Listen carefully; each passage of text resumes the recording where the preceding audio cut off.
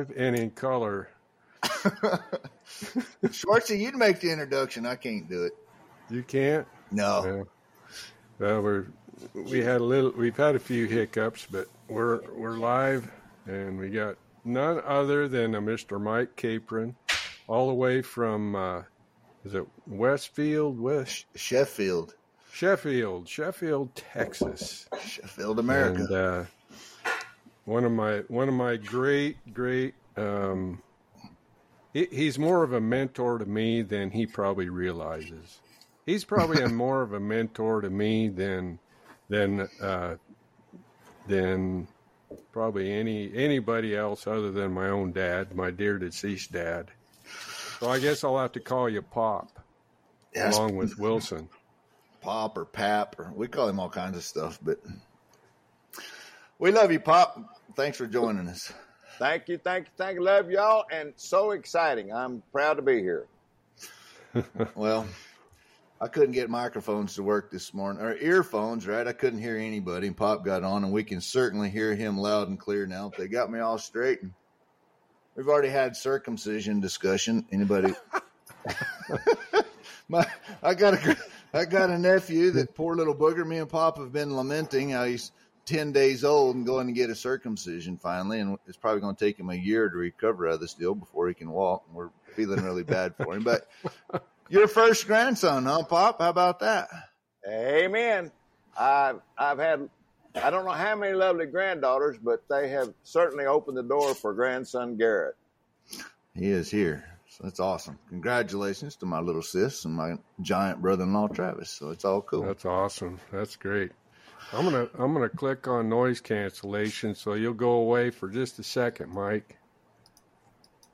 Yeah, it won't work. Oh, yeah. Oh well. It won't work. It's clicked on mine. Echo cancellation. It doesn't. It won't do it. Oh well. No matter.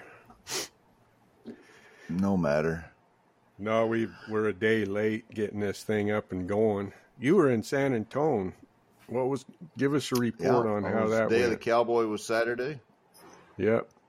Yeah. So the Day of the Cowboy was Saturday nationwide, and the Briscoe Museum in San Antonio had a little celebration of the Day of the Cowboy. So me and Leland Hensley and Troy West and Chase and Skull was there, Pop, sculpting. So we were all third floor of the Briscoe and doing what it is that we do and talking all. It was kind of centered around children. I think it is everywhere. They got little rope and dummies set up and little barrel racing deals. So you can't imagine how many stick horses come through or little kids practicing their barrel racing around the tables. It was pretty fun.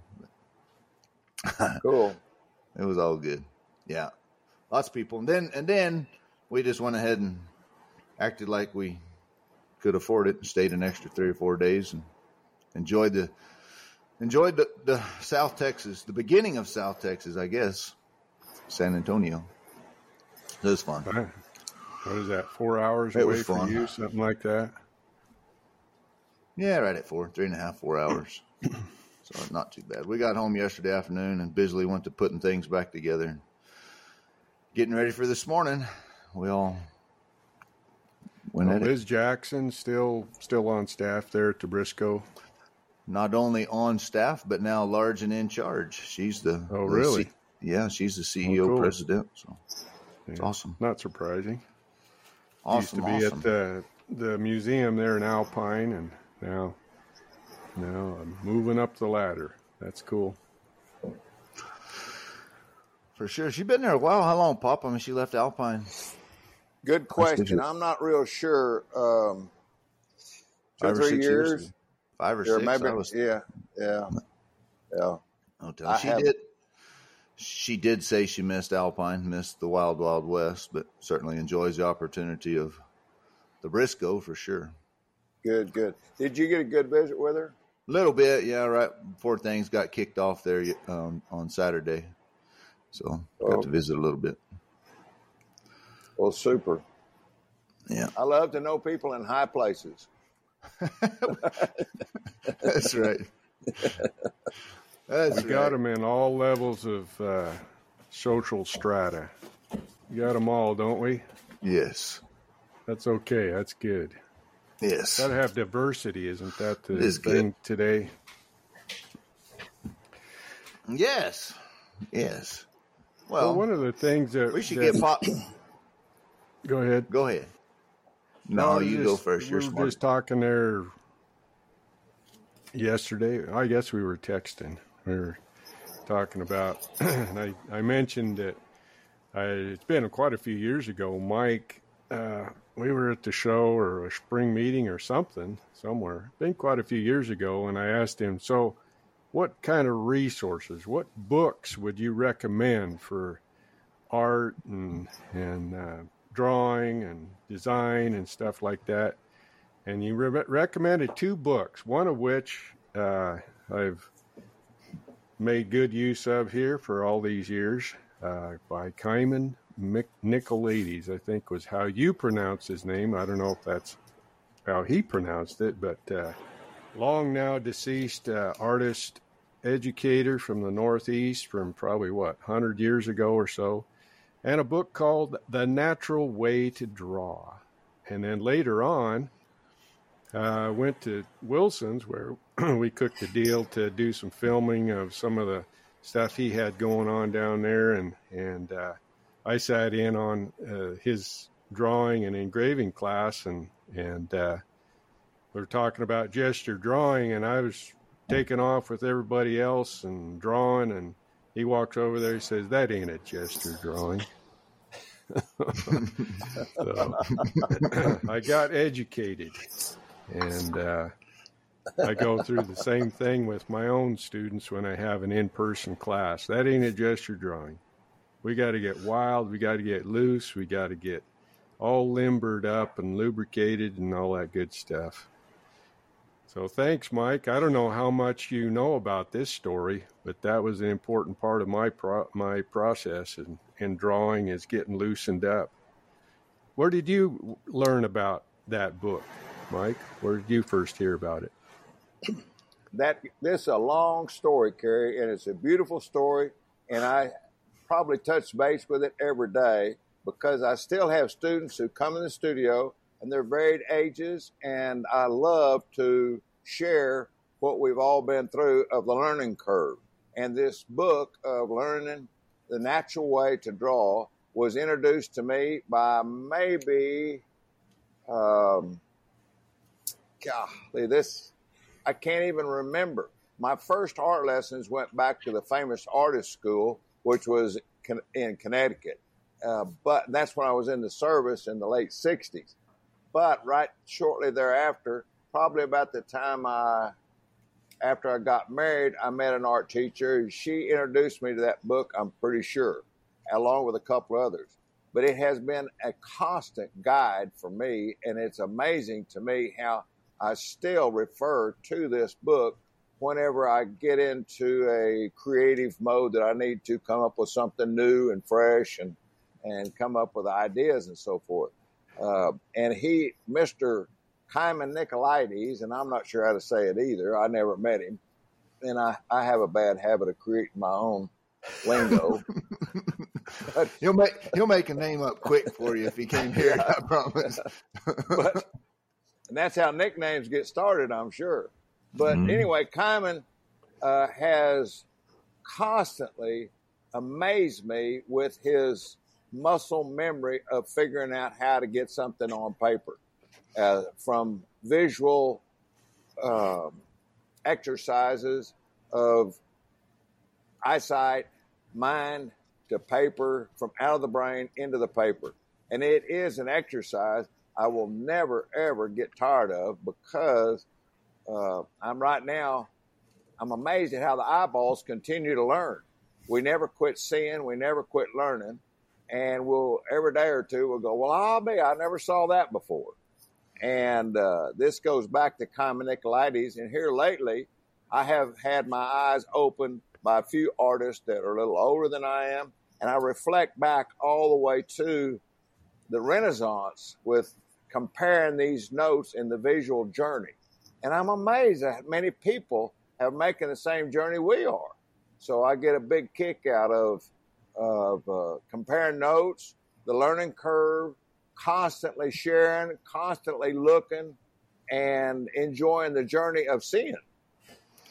And that's a real journey too, right, Pop? I mean, from learning to see, like it says in the book, you got 5,000 drawings to do before you can ever start to get good enough to see whether you're good or not, or whether it's working or not. And it just takes a long time, right?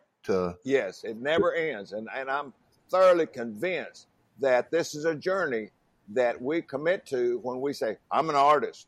Mm-hmm. And that means anybody that creates a cake, a saddle, whatever, it is a journey of learning how to create something elegant, tasteful, beautiful, and all of these visual patterns are never ending.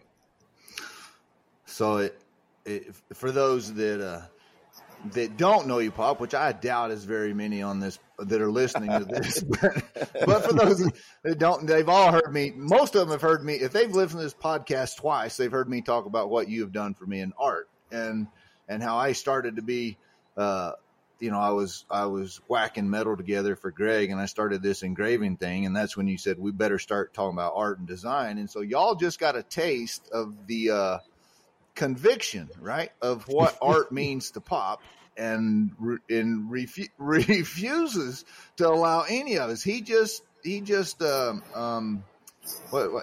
all can't get out of it now. You just heard it. Art is in everything. It's in, like you said, baking a cake or saddles, bits, spurs, anything. It doesn't matter. Building a fence has art, right, Pop? So yes, sir, without a doubt. And this is truly a cranial cavity that we all have that needs to be exercised from day one. And this is where I think we've kind of dropped the ball in our school system of focusing too much on some other cranial cavities that are very much there, but leaving out the fact that you can learn to draw if you can sign a check. And those basics of hand and eye coordination are taught in printing and writing, cursive, and doing all these things. But yet when it comes to drawing a horse or a cow or something like that, then no, you don't have to learn the symbols of a horse or a cow. You learn the symbols of the alphabet, but it's the same cavity that we learn that we need to exercise. All of us need to exercise that because we've been doing it since we've been in school, but it's not extended to the point that it needs to be to learn how to put our thoughts on paper that are very, very easy to do if we exercise that cranial cavity. Yep. So we should Natural probably way to draw. we should probably make some attempt at defining gesture drawing, which is really the cornerstone of what Nicolaides was trying to get across. What is gesture drawing in your words, Mike? Okay, the first impression of hand and eye coordination from mind to paper. We all have a total picture of what we want to draw, whether it be a saddle or a bit, spurs, horse, cow, whatever. It is a gesture of the animal we see in our mind. In other words, you have a mental image in your mind of what you want to draw. So the first thing you need to do is put that whole image from your mind onto a piece of paper. Get it all down in one big, don't let your hand leave the paper. You move from one end of that image to the other end, getting it on the paper, and when you finally pick up your pencil, you should have a gesture of what's in your mind of that image that you have been trying to portray to the paper. That makes sense? Mm-hmm. Very rough, very crude, probably may not even have a full resemblance of that image in your head, but you're getting something down on paper. As time passes, you get better and better and better at putting this gesture drawing down. And it increases through the mental exercise of hand and eye coordination. is what it amounts to. And you've got to get these images out of your head on the paper. And the only way to do it is to put them down fast and get them there. And don't worry about accuracy. Worry about feeling. Worry about gesture. Worry about what's going on with that. It may be a stationary saddle, but that saddle has to be in position for you to believe it. So one of the things he talks about is draw not what it is, but what it is doing. And that's what you just said, right, Mike, is you're trying to figure out what is this thing doing, even though it may be an inanimate object, it's doing something. There's movement there. There's something going on with that object. Very much so. And these are the mental, strong impressions that you get when you're looking at something. When you're looking at it, maybe it's not moving, but it's sitting there. And you can get that stationary immobility in a gesture drawing if you will tackle that. Or you can get a running human or a cow or a horse or any animal will have that gesture that maybe you don't get the feet in the exactly right place, but you're going to get a feeling of motion that you're coming out of your head that you see in your mind onto that paper. So to me, this is the foundation of creativity, of allowing us to tell a story in a way that can't be captured by camera or can't be captured by mechanics, technology. This is the core fundamental that we all have to be able to accomplish in order to be ultimately creative and not limited in our creativity. I've been impressed here lately, and of course I'm always looking at something, and I'm always searching for new visual excitement. And I have bumped into some artists who are truly, and this is the pattern of understanding the visual concept of putting something on paper or canvas, is how do you do a good job? And it takes time to do a good job. And don't ask me to draw a scroll because I've never practiced a scroll. Right. But both y'all understand scrolls explicitly. But I can ask you to draw me a horse or a cow, and you're going, well, I can draw you part of a horse or part of a cow, but to get the whole thing in there, I just haven't practiced that. Or, you know what I'm saying, or some variable thereof. But these patterns of visual excitement is so beautiful. And here lately, I have been introduced to a few individuals who have shown me a few things that I'm going, wow, I never dreamed that was possible to create that much more excitement in a drawing or a painting. And it doesn't have anything to do with the medium that you're using. It has to do with placement of those gestures, contours, darks and lights, and the whole piece of canvas that you're dealing with to get your eye to move around exciting to where it doesn't stay in one spot, where it skips real fast. It's like dancing to a real fast tune. It's like doing the 7-step polka. Your feet are moving, but you're not telling which foot to move where. And that's where this journey of putting down darks and lights, whether you're carving leather or engraving steel, it is a journey of getting those beautiful little bitty details moving in exciting patterns. So you talk about the darks and lights, and in design, your darkest darks and your brightest brights create the focal points, right? And that's where your eye goes to first when those are.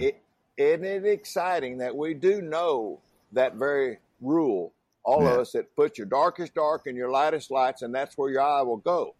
Well, it's also, I'm learning here lately, to fill your canvas with focal points. And to let those focal points move your eye in an exciting pattern that will cover your whole canvas, your whole bit, spur, saddle, whatever.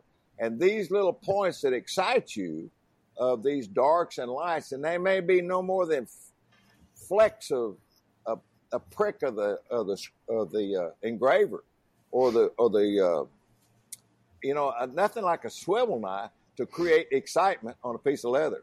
And there was a gentleman who was an old saddle maker, and Cary probably heard of him, and I can't think of his name. It wasn't Nicolaides, but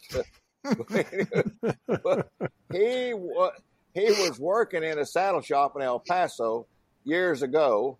No, he wasn't working there. He was working. This was Blue Mill Saddlery. I walked in and had a good friend who was a saddle maker there, and I would just go in there when I was in El Paso to check in on him. And there was a friend who was he loved tequila and he loved a swivel knife, but he didn't have a steady job. He didn't have. Hold on. What brought you in there, the tequila or the swivel knife? Well, how'd y'all become friends? Well, I'm curious.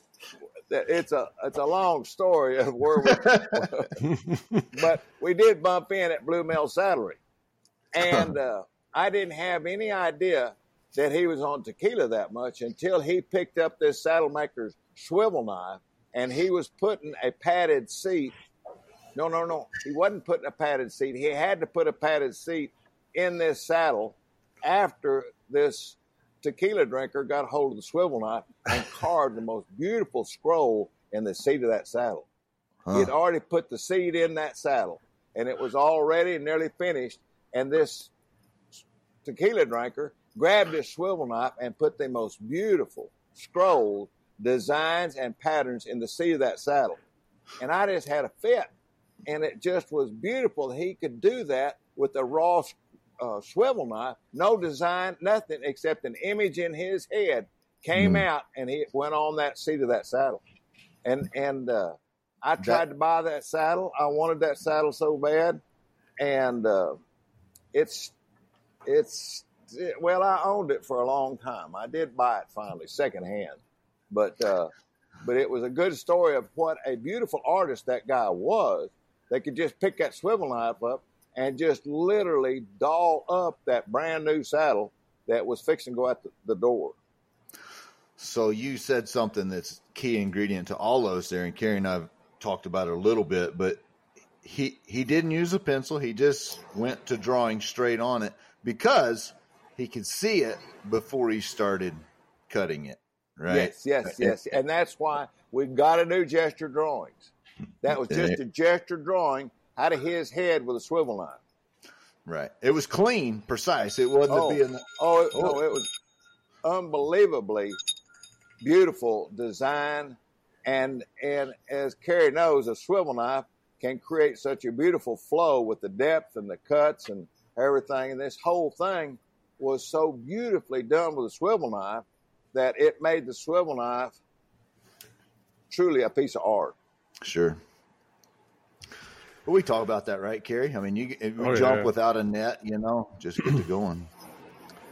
Well, there's a lot of water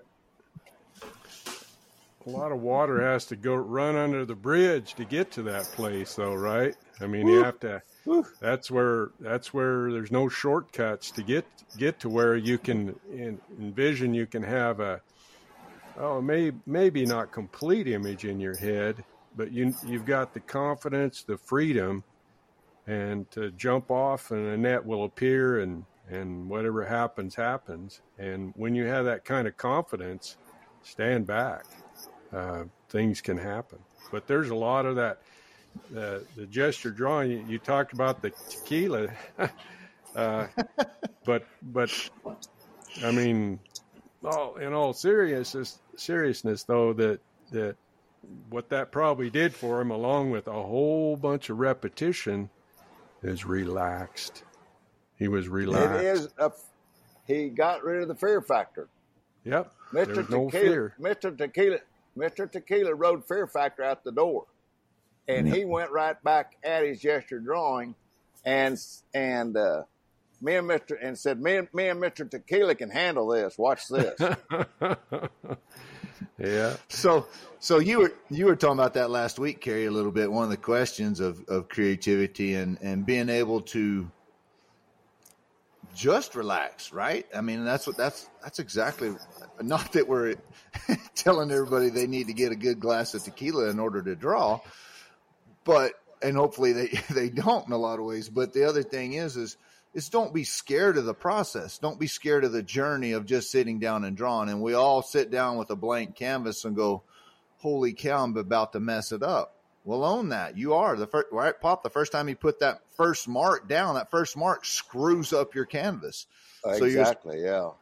So it's okay to mess it up. But now what you have to do is just relax and let the process happen. And hey, accept it. It's not going to look good in the beginning, but you have to keep doing it over and over and over again to where ultimately you're going to say, I'm going to put 3 marks on this canvas and it's going to look good. That's where the true masterpiece comes about, with a minimal amount of marks and a masterpiece at the end of it, which is not the purpose of gesture drawing, right? That's not the purpose. It's there is a sequence of all of us's pattern of creativity, whether it be leather or steel or canvas or paper. There is a process of comfort, and we do develop this if we stay with it long enough. And this is where it's very important to do it. Same old deal we've always heard. Just do it. Just do it. And this is where you have to feel comfortable to get something in your head. And when you feel that freshness in your head, go put it on paper, put it on steel, put it on leather. And don't worry about where that piece of leather or where that piece of steel or where that paper goes. Just get it on that material that you have to deal with every day. And this is where I encourage the what's he giggling about now, Cary? I got all kinds of crap going through my head I can talk about. He'd always tell me, Cary, he's like, he'd say, you got to do a little more. You got a little more. I was like, I'm about to mess it up. I can't do more. And of course, me being business minded, I was always worried about being broke and trying to make $1, And I'd only been 2 days past when I thought I was going to get it done at that point. He'd say, you got to do more. And I'm like, no. He said, you don't know what too far is until you go too far. And most of my career, I've been worried about going too far. And Pop's all the time telling me, you don't know what it is. You've never been there. You have to go too far.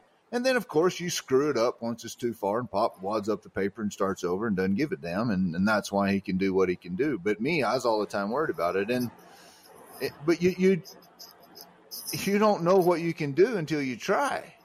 And too far is a part of that trying, for sure. But it's don't worry about it, right, Pop? Just get at it. Oh, yeah.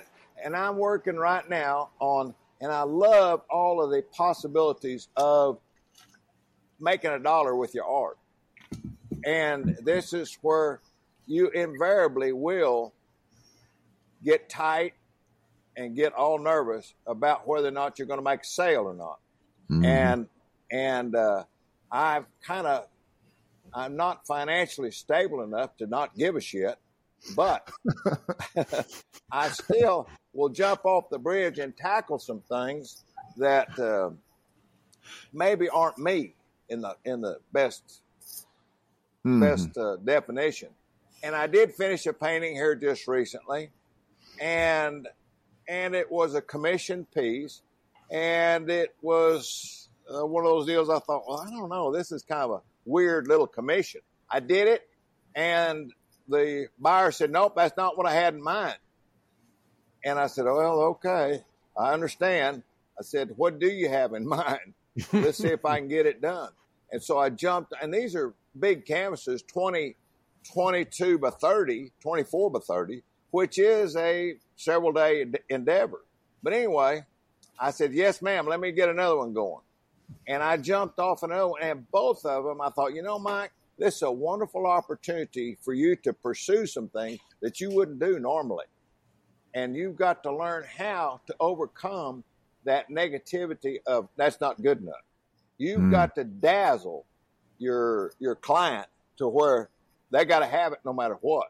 And so this is where you can step up to the plate and tell them, send me your best pitch, and get after that process of creativity and looking and spending the day saying, I want to try this, I want to try that. And I'm very excited now to have learned some things. I haven't finished this painting, but I'm still having fun with that process of doing some new and exciting things, along with some of these other things I've been looking at. We were talking about darks and lights and multiple focal points. And so I've created this painting with multiple focal points. And I put two ravens in it the other day. And of course, Ann comes in. What'd you do that for? You screwed up the whole painting. I said, well, honey, I just thought that was the thing to do at the time. And I never saw a painting without a good raven in it. And so it will tax you to do something you've never done before. And it might create something that is exciting. And so that's where I'm having a lot of fun with this, is to create all these different focals in this same painting. So to me, it's knowing the fundamentals, having rules, and allowing it to with fundamentals and with rules. You have a foundation to build off of. Even though it's not your norm, you still kind of know how to make it work because you have that foundation underneath you, right? It's amen. That's if you don't have your basic fundamental, you cannot quit your basic fundamentals. You can twist them and bend them, but you cannot do without them. And this is where, because your eyes are the master, your eyes are going to tell you yes, no. And this is where you have to rely on your eyes and that constant search engine that we all have for looking at new and beautiful things. And y'all do it all the time. You go, holy cow, look at that. I've never seen that before. That's gorgeous. I want to try that in your field of art with other people. And some of them are accidents and some of them are real. This latest thing with me is how to create a focal point that's so exciting that people can't quit looking at it. And it has to do with back to that swivel knife that old boy grabbed in the seat of that saddle. He knew a swivel knife so good that every cut was just drop dead gorgeous. I mean, it was beautiful in the flow of those cuts. And it happens with brush work and pencil work and swivel knife work and engraving. It's like you said before, Wilson, that old boy can damn sure engrave. And some people can use an engraver, and it may not be where you've been, but they're good engravers. And that is a talent that is, I think, God-given talent that some enjoy and some pursue. And I think it's a passion and a talent that we need to recognize, pursue, and give credit and don't forget. Yeah. And talent meaning they liked it enough, they kept going down the journey long enough that they got good at it, right? That's all talent is. Talent is no more than a word for somebody that has been in pursuit of their passion. Yeah, exactly. Amen. I kind of roll it back a notch or two here on this whole gesture drawing deal. I've been teaching this in my in-person classes for quite a few years, and there was one class. It's been quite a long time ago now, but had a student in there, and he was just struggling. He had this staring contest with a blank piece of paper, and I think we all have been there. You just can't get anything going. So what it looked to me like what he was doing was he was trying to envision something in his head and fabricate this image out of whole cloth in his head and then go to paper. But he was trying to circumvent the process. And I realized, I said, Mister, you're starving yourself. And the thing about gesture drawing is you get stuff down on paper. And that feeds, you said a moment ago, Mike, it's about what your eyes see. You have to have something to look at for your eyes to see. You have to feed yourself with visual information.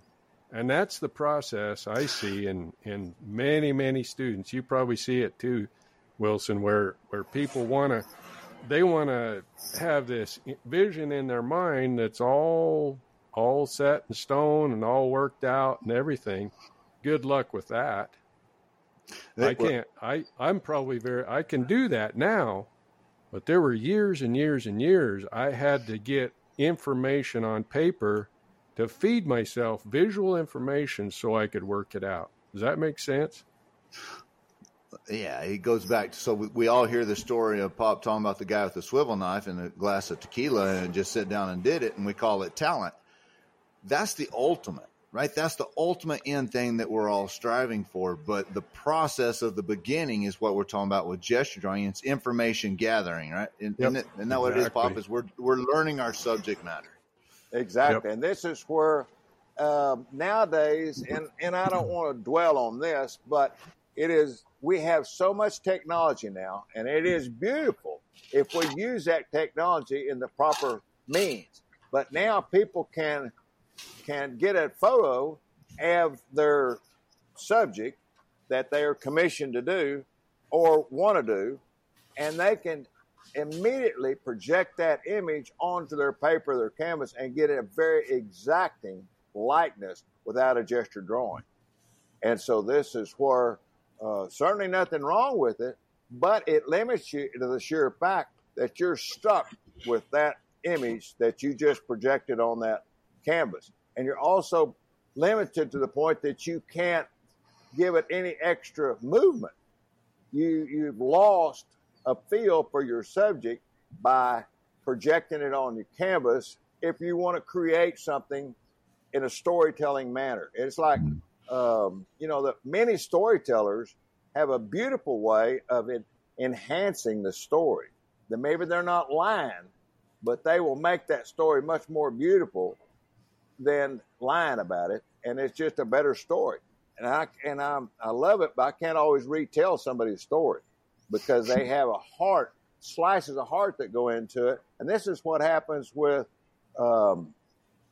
beautiful gesture drawings, beautiful drawings, and that's why there's artists that we all love, but there's never been another one of those artists because their signature is in that art, and because they learned how to gesture draw in the beginning. Now, they didn't call it that maybe they were 100 years before. I mean, it's like looking at the Sistine Chapel and some of Michelangelo stuff, and you look at the Pieta and some of his statue of David.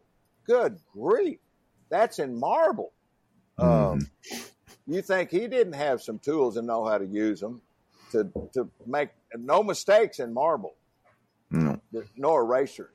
And so this is where those guys knew their subject explicitly, and they could alter according to make a beautiful statue. Yep. Can you tell, Mike, when you look at art, whatever it may be, can you tell if that artist is using a projected image or if they make it a matter of practice to keep their drawing skills through gesture drawing? Can you tell the difference when you look at a finished piece? Good question, Cary. Sometimes, yes. Yeah. I mean, there are some artists that are very prolific now, and I'm not spending much time trying to pass judgment on these artists about how they get it done. I'm now at the point where the quality is in the final statement. If you get it done every time and it's a good piece, I don't really care how you do it. Just get it done. But it's got to pass that test of visual appreciation.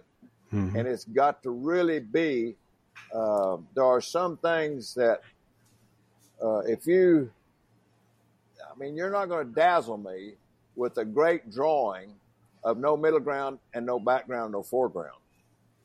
I want to see the whole depth of atmosphere in your drawing. I want to see your nose stick out further than your eyeballs. Does that make sense? Mm-hmm.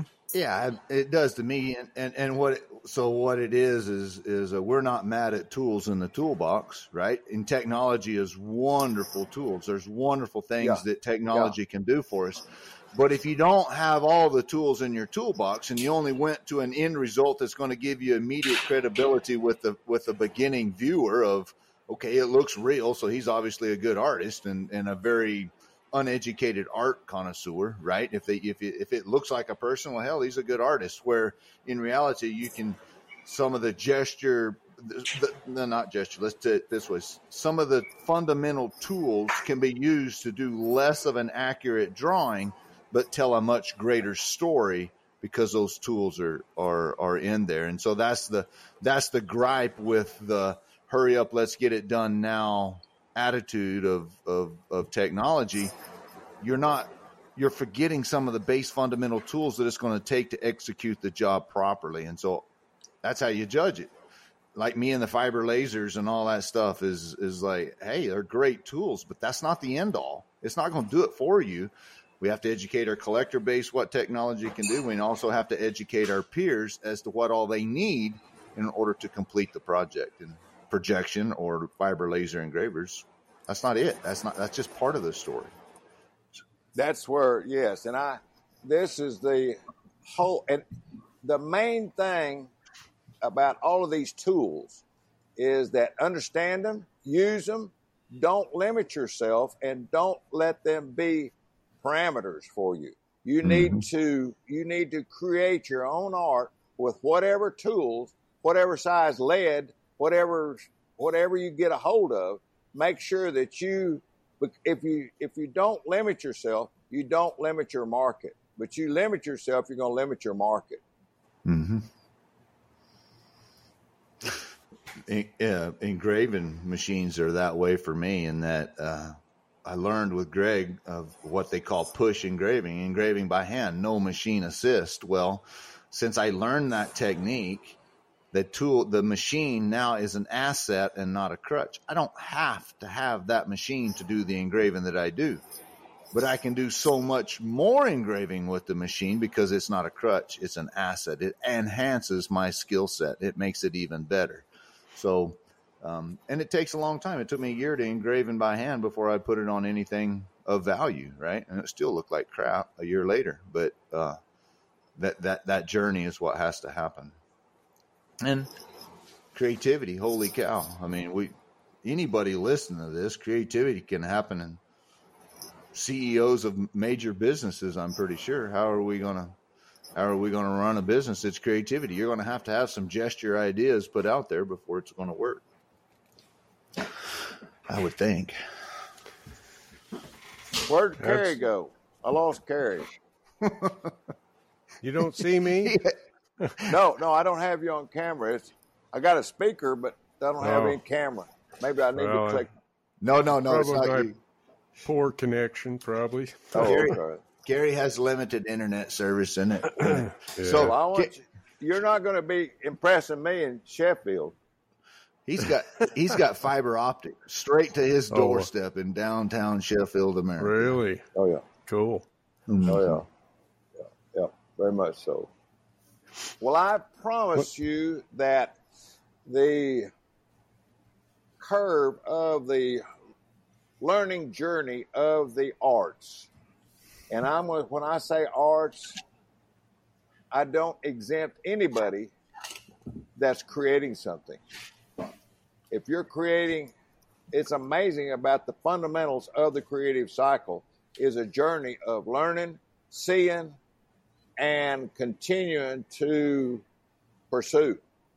And the good Lord will push you if you will pay attention.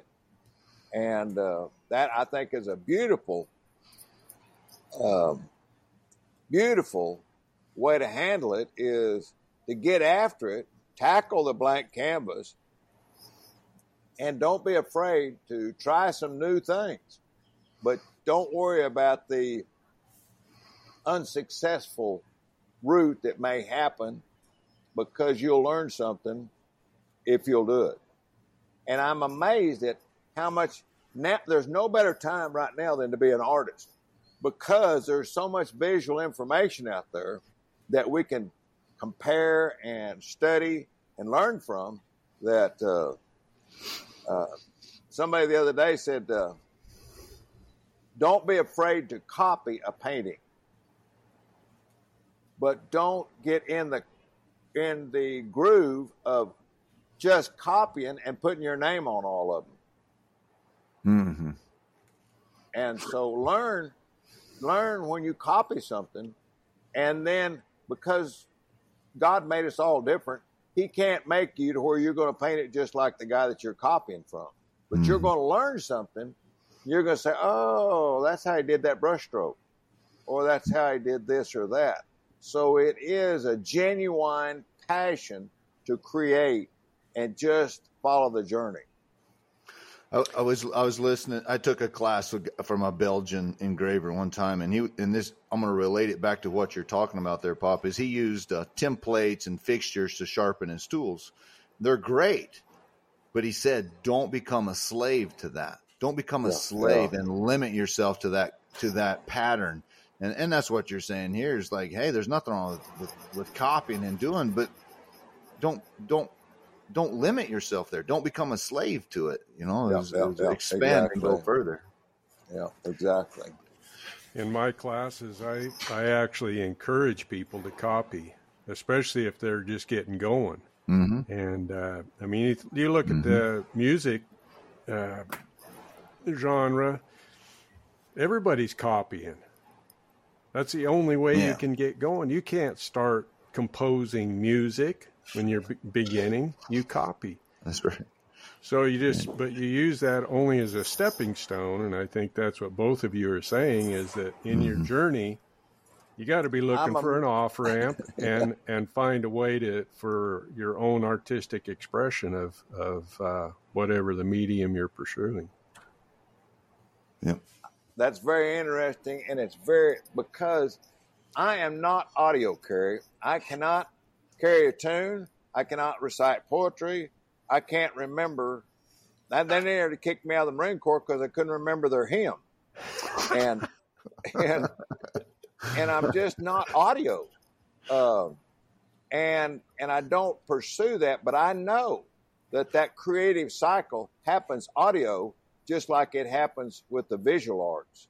Mm-hmm. I am just so visual that I'm embarrassed about it.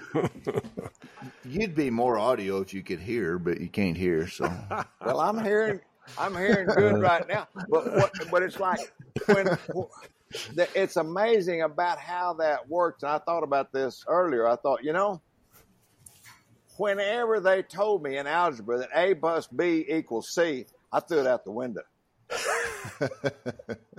that I couldn't remember that, and it just because it didn't register, and so I didn't soak it up, and I basically threw all algebra out the window because it was too audio. You had to learn all these things. It wasn't, and my algebra teacher told me, he said, "Can't you take anything for granted, Mike?" And I said, well, no, not really. Mike, I scarred you early. I know. I got scarred big time from algebra. This is such a treat to have you on the podcast. And one of the things that I was thinking about this morning, and I've actually been thinking about it for the last, 3 weeks probably. McConaughey in a podcast that Wilson and I listened to there about 3 weeks ago, he talks about his aversion to the cynicism that tends to creep in as we get older. Mike, you are just the opposite of that. And you talk about the excitement of learning. You're not down on technology. You see technology as playing an important role moving forward. And every day for you is an opportunity for discovery. Can you speak to that? What's your secret to holding off that cynicism that often comes with older as we age? What's your secret? That's a pet peeve. Well, that's a pet peeve of mine, is that when I get in a group of you can call them whatever you want, but my age group, when I get in that group and they get hung in some cynicism of the present day today, I promise you, I will leave. I'll get up. I'll walk out. I will tell them you're going to change the subject, because it is not progressive and it is not. It's not a growth factor. I mean, you're starting downhill with that negativism, and I have been probably, and I had a lady call yesterday, so I kind of got hung up here on thoughts and ideas. But she was a really sharp lady who was asking all the right questions. And she said, okay, you quoted this and you quoted that. And it was for an article. She was actually proofreading an article that somebody else wrote. And I thought, well, now that's interesting. And I really like to learn from different creative processes. And writers and artists have a lot in common. And I told her after a little while, I said, do you write? You sure sound like a writer. She said, I do. And I said, it's amazing how our minds search for excitement within an article or a painting or a saddle or a design. We look for excitement. So if you can constantly looking for that excitement, you're going to stay positive. You're not going to get hung up on the negativity. And it goes all the way back. Or since she said, what about this Vietnam thing? And she was doing an article on me that she wanted to know about my Vietnam, not my experiences, but my kind of my attitude about it. I said, baby, that was the best thing that ever happened to me. She said, what? And I said, she said, what were you? And I said, I just a regular old common radio operator, and thoroughly enjoyed every minute of it because I had so many opportunities to learn something completely different from anything I'd ever been exposed to before. And I said, I did really get to know God in downtown Vietnam. And I said, that was the greatest lesson for me in Vietnam there was. When I came home, I was appalled at how people didn't know God and wouldn't pay any attention to him and were afraid to commit to positive growth and positive learning. And they just had a horrible attitude towards each other that I never have put up with it ever since then.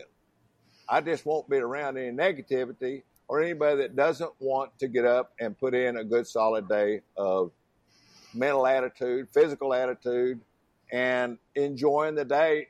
And I'm working on a new painting I got to tell you about. This is a background of Sheffield, Texas, and it's a portrait of Back Street. And Back Street is, we got Main Street, we got Front Street, and Back Street. That's the only streets in Sheffield. And Back Street is where everybody goes when they don't want nobody looking at you. And so there's people who cruise Sheffield down Back Street. And I'll sit out there on Back Street and watch all the people cruise Back Street. That's your back door, right? Between you and the water tower. Yeah. Yeah. That's the street between me and the water tower. And I've got this painting started of my house, my studio, and Sheffield from the back door. And Back Street's right in the front. And there's this horse, Apache's leaning over the fence, bending down, getting a tuft of green grass across the fence. And his Aunt Jones' yard. Well, it's actually an extension. I did a little artistic freedom there, and I extended Aunt Jones' yard and our yard to Back Street. And he's leaning over the back fence back there. And the name of the painting is Sheffield. Nowhere but in Sheffield that the grass is greener on the other side of the fence. I think I saw that. Did you have that posted? I haven't posted it yet. I've got an underpainting of it, and I love working out. And this goes back to this gesture drawing, and I will really enjoy a monochrome underpainting of a gesture drawing. And because you can wipe it out, you can turpentine it. I mean, you can mineral spirits and you can work on that monochrome until you get it in your head like you want it. And so I was working on this, and I love the monochrome. I love the painting. And it's go Apache bent down, getting a piece of green grass at the very bottom of the canvas, which this gives you the focal of the diagonals. I'm coming from one diagonal of one corner to the other diagonal to the very bottom of the painting where Apache is leaning down getting a piece of green grass. So this, you're going to look at Apache leaning over on the other side of the fence. And that's where the painting is. Nowhere but Sheffield can you find, or let's see, I screwed up I'm not audio. You remember that, don't you? I got the painting down. I've got the painting down, but I screwed up the title. But me and Pop have never heard the words of a song. We can both dance like a by-gosh, but we just hear the drummer and the bass. That's all we hear. You got the rhythm, but I don't know what we're dancing to, but we got the rhythm. Not the rhythm. Well, thanks, Pop, for screwing up my credibility, and then everybody thought I just came out positive, and that's who I was. But now everybody knows why I'm so damn positive, because he refused to allow anything else except for positivity and growth, and no sucking your thumb. I did suck my thumb till I was 7, but that was the last thumb sucking I got in. Pop hadn't let that happen since. So. Well, I had a big deal about you sucking your thumb when you started school, and Ann asked her doctor, "What are we going to do with Wilson? He's still sucking his thumb." And the doctor said, "How many 21-year-old boys do you know that are sucking your thumb?" She said, "I don't know any." She said, "Well, quit worrying about it. He'll outgrow it."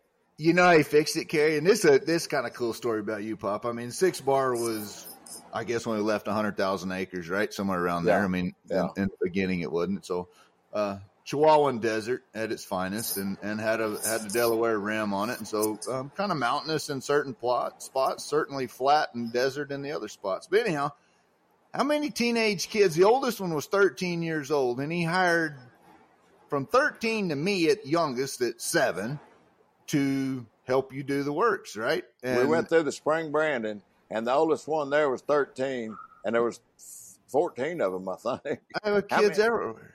And so I could suck my thumb at home after kindergarten and nobody'd know. I lived with them bastards for 2 weeks. I had to quit sucking my thumb, so that's when I quit sucking my thumb, be around all them guys. And I was the only one in kindergarten too, right? So it wasn't a big deal to hide it in kindergarten. But you get 13 of them there, and the oldest one's 13. Well, I can't suck my thumb from all them guys, so I had to quit. Well, you just didn't. Nobody made a big deal out of negative habits because they went away by themselves.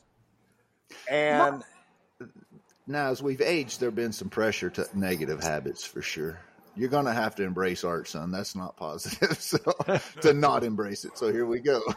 Well, but when you growing up, I didn't care if you played football or you roped or what you wanted to do. If you wanted to drive a truck, that's fine with me. I'd go buy you a truck or get you a truck. And you had a lot of dump trucks and yellow toys that you drove around all over. Every time I go to a roping, I had to scatter your trucks out there in the sand pile, and you were just happy as you could be while I was roping. Yeah. And so it didn't matter what we did. However, we had to do it to the best of our ability. Yes, yes. And it didn't matter. You don't give a damn about anybody being the best. Just be the best that you can be. And if you're the best and giving half-ass, you're not real proud of them, and you may or may not tell them. And I'll tell them about it too. Absolutely. Yeah. Well, absolutely. that certainly is. And one quick story, Cary. In Vietnam, one night, we're getting our ass kicked, and it ain't good. And Marines don't like to be second-handed, and so I thought, this could be my last night, and I'm a little bit nervous about this. And I was not ever really nervous in the Marine Corps, because we always managed to overwhelm every situation I got into. But this was not a very good situation, and it wasn't looking good. And I said, maybe I ought to go to God with this little deal, because the Marine Corps ain't handling it. There's a lot of guys that's sure getting their ass kicked, and they're dying on this hilltop, and nobody's doing anything about it. Wasn't anything we could do. So I got down on my knees, and I prayed harder than I'd ever prayed. And I said, God, I've never needed you before. I was raised a good Christian boy, but by God, things ain't going my way tonight. I said, I'm not afraid to die. I'm a United States Marine, and I don't mind dying for my country. But I just don't know why, because I'm not upset with any of these people, and I don't really mind killing them, but I don't know why I have to kill them. And I know it's my job, but there was at that moment, there was no great voice. There was no great lights. There was nothing except the weight of that pressure came off my shoulders. And I became extremely confident, comfortable. And the message was, you're right, Mike. Tonight could be your last night. It's already been the last night for a lot of those boys laying around you. But don't worry. Today is the first day of eternity, and I'm going to take care of you from now on. So get off your ass and go to work. I said, yes, sir. Yeah. And that I've never been afraid to question him ever since then about what brush to use, what horse to ride, what's for supper. If I get into a dilemma of what am I going to paint next, I go straight to him. What's next, God? And invariably, there will be an insight that blows me away. And I love and I don't worry about what my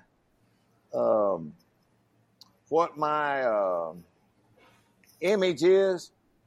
My image is in God's hands, and so I get after it. I love to ride, rope, and paint, and that's what I do. And God gave me that passion, and I'm still doing it. And so that's where that positive feeling of God made me, just get off your ass and get after it. Every day.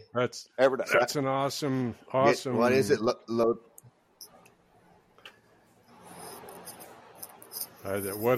a great story. And probably most of us have something, maybe perhaps not quite so dramatic, but when you think you're in control of everything, that's a heavy load to carry.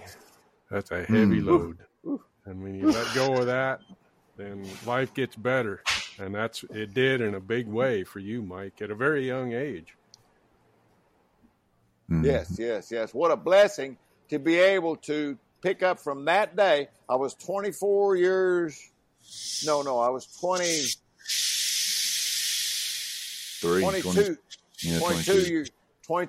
old, and came home, and it took me 3 phone calls to get Ann to say yes to marry me. Tell that story real quick. Mr. Romance here. We'll tell you how that worked. Yeah. Well, I came home from Vietnam in the fall of '68, spring of '68, and got discharged from the Marine Corps, and I was craving 2 things, and that was money and women, because I had been devoid of either one of them for 2 or 3 years, and was super excited to be in control and to figure out. And I ran into a buddy and got a job, because he had a job as a pipeline welder, and they were paying those welders $2,400 a month in 1968. I could buy a brand new pickup every month. And have money left over to live on. I said, oh, yeah, we got it made now, baby. The women thing wasn't very strong because there wasn't any women on them pipelines. But I went to a Christmas party at an old friend's house in Orla, Texas. Now, you wouldn't think in Orla, Texas, that you were going to meet a beautiful woman. Population 2. Yeah, but Orla has a beautiful history of stories. I just love the stories of Orla, Texas. And we need a lot more podcasts to go through those. But anyway, it was a beautiful party at a ranch called the Battle Axe. by Malcolm Madera, that Malcolm Madera owned, and still is a great, great story of that ranch. I don't know if you all know Zane Kinney. Mm-hmm. I do. Zane bought the battle axe and then sold it. Mm-hmm. And that's where his major income come from, is the water under that battle axe that he sold to the oil fields and so forth. But anyway, we're having a lovely party, and they're a fine guitar picker and beautiful steaks and having a lovely evening. And there was Ann Wilson, the most beautiful woman I'd ever seen.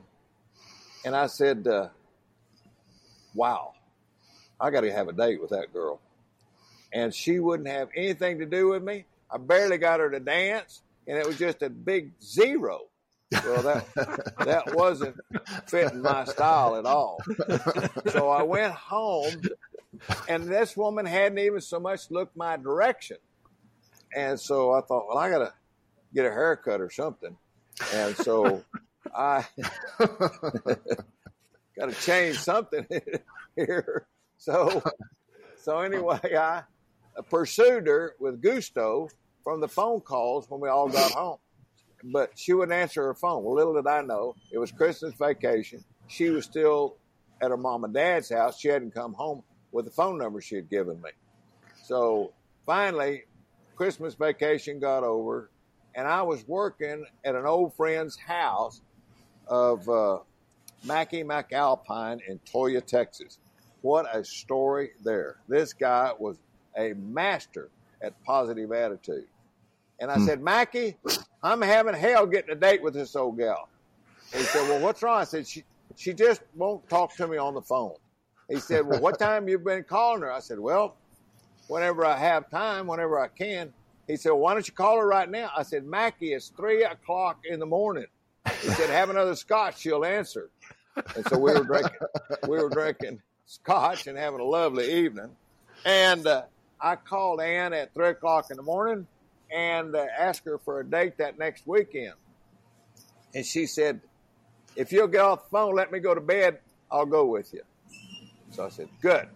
So we had our first date the next weekend, had 2 more dates, and on the third date was my last day in in America. I was going to Australia as a pipeline welder. I had a contract to go to Australia. And so I said, I better have a good date with this old gal if I'm going to make an impression on her. So I borrowed a Bonneville convertible Oldsmobile. Now, that's a big deal in 1968. You were somebody if you had a Bonneville convertible. And I took her to Juarez to Commodore Virginia's, which is a very, very nice place. And back then, Juarez was the place to go if you wanted to impress a young lady. They had the fanciest nightclubs and just the best music, and we just had a wonderful time at Juarez. And so we went to Commodore Virginia's. Manolo, I hired him to play the guitar while we were having these big shrimp in a cocktail glass. Yeah, in a cocktail glass. Oh, we were having the best time you ever saw. And at the end of the deal, we drove back through downtown Juarez, down 16th. What was the name of that street? Just a beautiful street, more activity, just a beautiful, beautiful, beautiful place to drive home. And I drove her home, and on the way home, I proposed. And she said, and it was about Guadalupe Peak when I proposed. And 100 miles from Juarez. Yeah, I've been talking hard. But she said, yes, I will marry you. And I said, wow, good. I said, okay, I'm going to Australia tomorrow. I will finish this job. When you finish teaching school in Odessa, we're going to have you fly to Australia. We'll get married. We'll have a honeymoon cruise home. She said, wonderful. And so she got a passport and everything. Well, lo and behold, I went to Australia. And I wrote her letters. I illustrated letters. I painted on them. I did everything. But I put not an airmail stamp, a land stamp And so none of the mail was getting to her in Texas. She didn't get any mail whatsoever from the 19th of January until February the 14th on Valentine's Day. On Valentine's Day, I went, and I hadn't heard from her. I thought, well, back then you couldn't call, and communications was strictly airmail or mail. But I hadn't airmailed her. But anyway, I sent these roses to her, and it was a florist in Australia, and I sent a dozen long-stem red roses to her address in Odessa, Texas. She got them, opened it up, and it was Love, Mike. And that sealed the coupon right there. And so I showed up. How long were you in Australia? From January till May. Yeah. 5 months. Yeah. And I showed up at her doorstep before she got out of school because our job had laid out in Australia. And there wasn't any other employment, and I didn't want to wait. I was tired of South Pacific. I'd had all the South Pacific I wanted. I was ready to go back to Texas, and I was ready to actually, I'd made up my mind I wasn't going to be a pipeline welder either. That just living under that hood, and it was too anti-visual for me. I wanted to see daylight, and I wanted to be outside. And so I said, they're paying good, but they're just not very exciting. And so I went, met Ann at the door, and we talked, and I said, baby, I still want to get married as soon as possible. But I said, I don't want to be a pipeline welder anymore. And I said, I need to get this off my chest because if you're going to marry me for my money, things are going to go downhill from here because I'm going to go get a ranch job. She said, that's fine with me. That's where I started. And so I said, good. And so we left. We went to work at Nickel Creek and then the D Ranch. And I went from $2,500 a month to $250 a month. And after we got married. And she said, that was a cut and pay, Papa. Uh-oh. Is that her calling you? No. One of my 42 players. But anyway, we got married, moved out there, and we have never, ever had a bad day since then. And of course, certainly happily ever after, right? Oh, yeah. Almost said, I thought that's what you wanted. Well, Mike, we need to schedule you up again and get some more stories. This is wonderful. Well, this is a good segue into you doing a little talking about your books real quickly, the illustrations with Ed Ashurst and your own books. And if y'all like these stories, they are written down, a whole bunch of them, in the Cowboy Life, right, Pop? What are the books, and where can we find them? Get a hold of me, and I'll get you all of. I have all of them on hand that are still in print.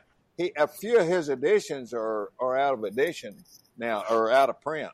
But I have plenty of the books he and I collaborated on together, and they're just stories of what we've been talking about here. And Ed has similar stories of lots of really, really, really great old-time cowboys that are generation ahead of me. That's just good old stories of cowboys in Arizona that he knew. Right. And so it's all good reading and good stuff. But you have one, right? I mean, you did one. He and I collaborated on a book together, and they're his stories and my stories. And so there's half his stories and half my stories, and then I illustrated all of them. Right. And it was kind of so go ahead. Was there a list that can they go to your website and is your book on there, or an easy way for people to contact you? And we can dish out your phone number and all that now, or emails, but MikeCapron.com, is that or MW Capron Art? What is your website? www.mwcapron.com. mwcapron.com. Yeah. And the technology is certainly a constant changing deal. But if you Google and if you go to the website, you can find me if you want to very hard. Yep. And it's now, my gosh, I'm amazed at how much information is out there for all of us if we just Google and spend a little time on the internet. Yeah. And I constantly love looking at lots of different artists on the internet. And there's some great, and this is one final statement. I can't believe how many artists, I don't know if they're going down the same road we're going down, but they're close to being on our trail. And there's some beautiful, beautiful artwork that the art business now is better than ever before if you commit to people and not the show so much. You take care of your customers and you pursue everybody with a positive attitude, you're going to peddle some art. And I just can't believe how much people appreciate that attention to detail, to the journey of creating something beautiful. And here's another thing too. I would love to do a podcast to where we're not sitting here looking at our 3 mugs. What do you want to look at? Okay, I would love to do. I love the audio, but I love to plug in a slideshow of some of these things that we're talking about, so that people can see what we're talking about. Oh yeah. And I have enough paintings on and I don't know how to do this, but I will pursue it on how can we plug in a video in coordination with what we're doing here, of what we're talking about, so that we can click on certain things to look at and then talk about them. Yeah. And I've got some beautiful artwork. I don't know who in the hell these guys are, but they can damn sure paint. And they're from a lot of them are from Europe and long ago, but they all have. These are all people in common who have done exactly what we've been talking about for years and years and years. And some of them are dead. Some of them are. The market is a funny thing now because you don't have a common marketplace to peddle our wares. We have to go in so many different places that we need to create a following. And this is why people through the years created clubs and organizations. And the TCAA has done a beautiful job of it. But y'all feel the cramp of getting people to join you to buy your stuff. People now are buying stuff online and other places that they don't have to go to TCAA. And so it's creating some things that it makes it difficult for y'all as a club to maintain financial stability. And it's really tough. And I'm sure that, and I don't keep up with clubs very well. I got out of the Marine Corps finally. And I've just been I've been really having a good time being independent. But nobody could tell. Well, I'm very thankful. Well, we need to do this again. We need to have stories, and between the stories and the art discussions, I think there's a lot to learn and a lot of fun to have. And it is a connection, and I really, and I would love to plug in some video. I've got another statement. Gary Dunshee, my good friend who did the foreword to our book, was talking, and he says, I had a very professional advertiser tell me one time that you need to advertise your store. But whatever you do, don't put a mugshot of you on the advertisement. Don't do that, huh? No, that's just horrible business, is to put a picture of you on your advertisement. Nobody gives a shit what you look like. And they want to see your products. And so if you have this podcast where you can exemplify some of your products along with some of the discussion, then all of a sudden I think, yeah, wow, we got some interest level with what we're talking about. So to make you feel better, nobody's seeing our mugshots. They're just listening to us. So there's no visualization of this podcast. It's just us visiting right now. We can see each other, but that is the next step in the journey, right, Cary? As we get it to where we can be videoed. Eventually, I mean, one step at a time, one painful step at a time. But yeah, well, it's certainly I agree. that. Well, we better put a bow on it, gentlemen. So we've gone. I got some TCA projects I ain't done with yet, so I guess I better clock in. Cary's got a deadline in a couple weeks, Pop, like at the end of this week. Oh yeah, it ain't 2 weeks. It's Monday. 4 days. Yeah. Ouch. Well, I promise you, Cary, one thing. There's still a damn good chance you'll get into heaven if you don't finish them.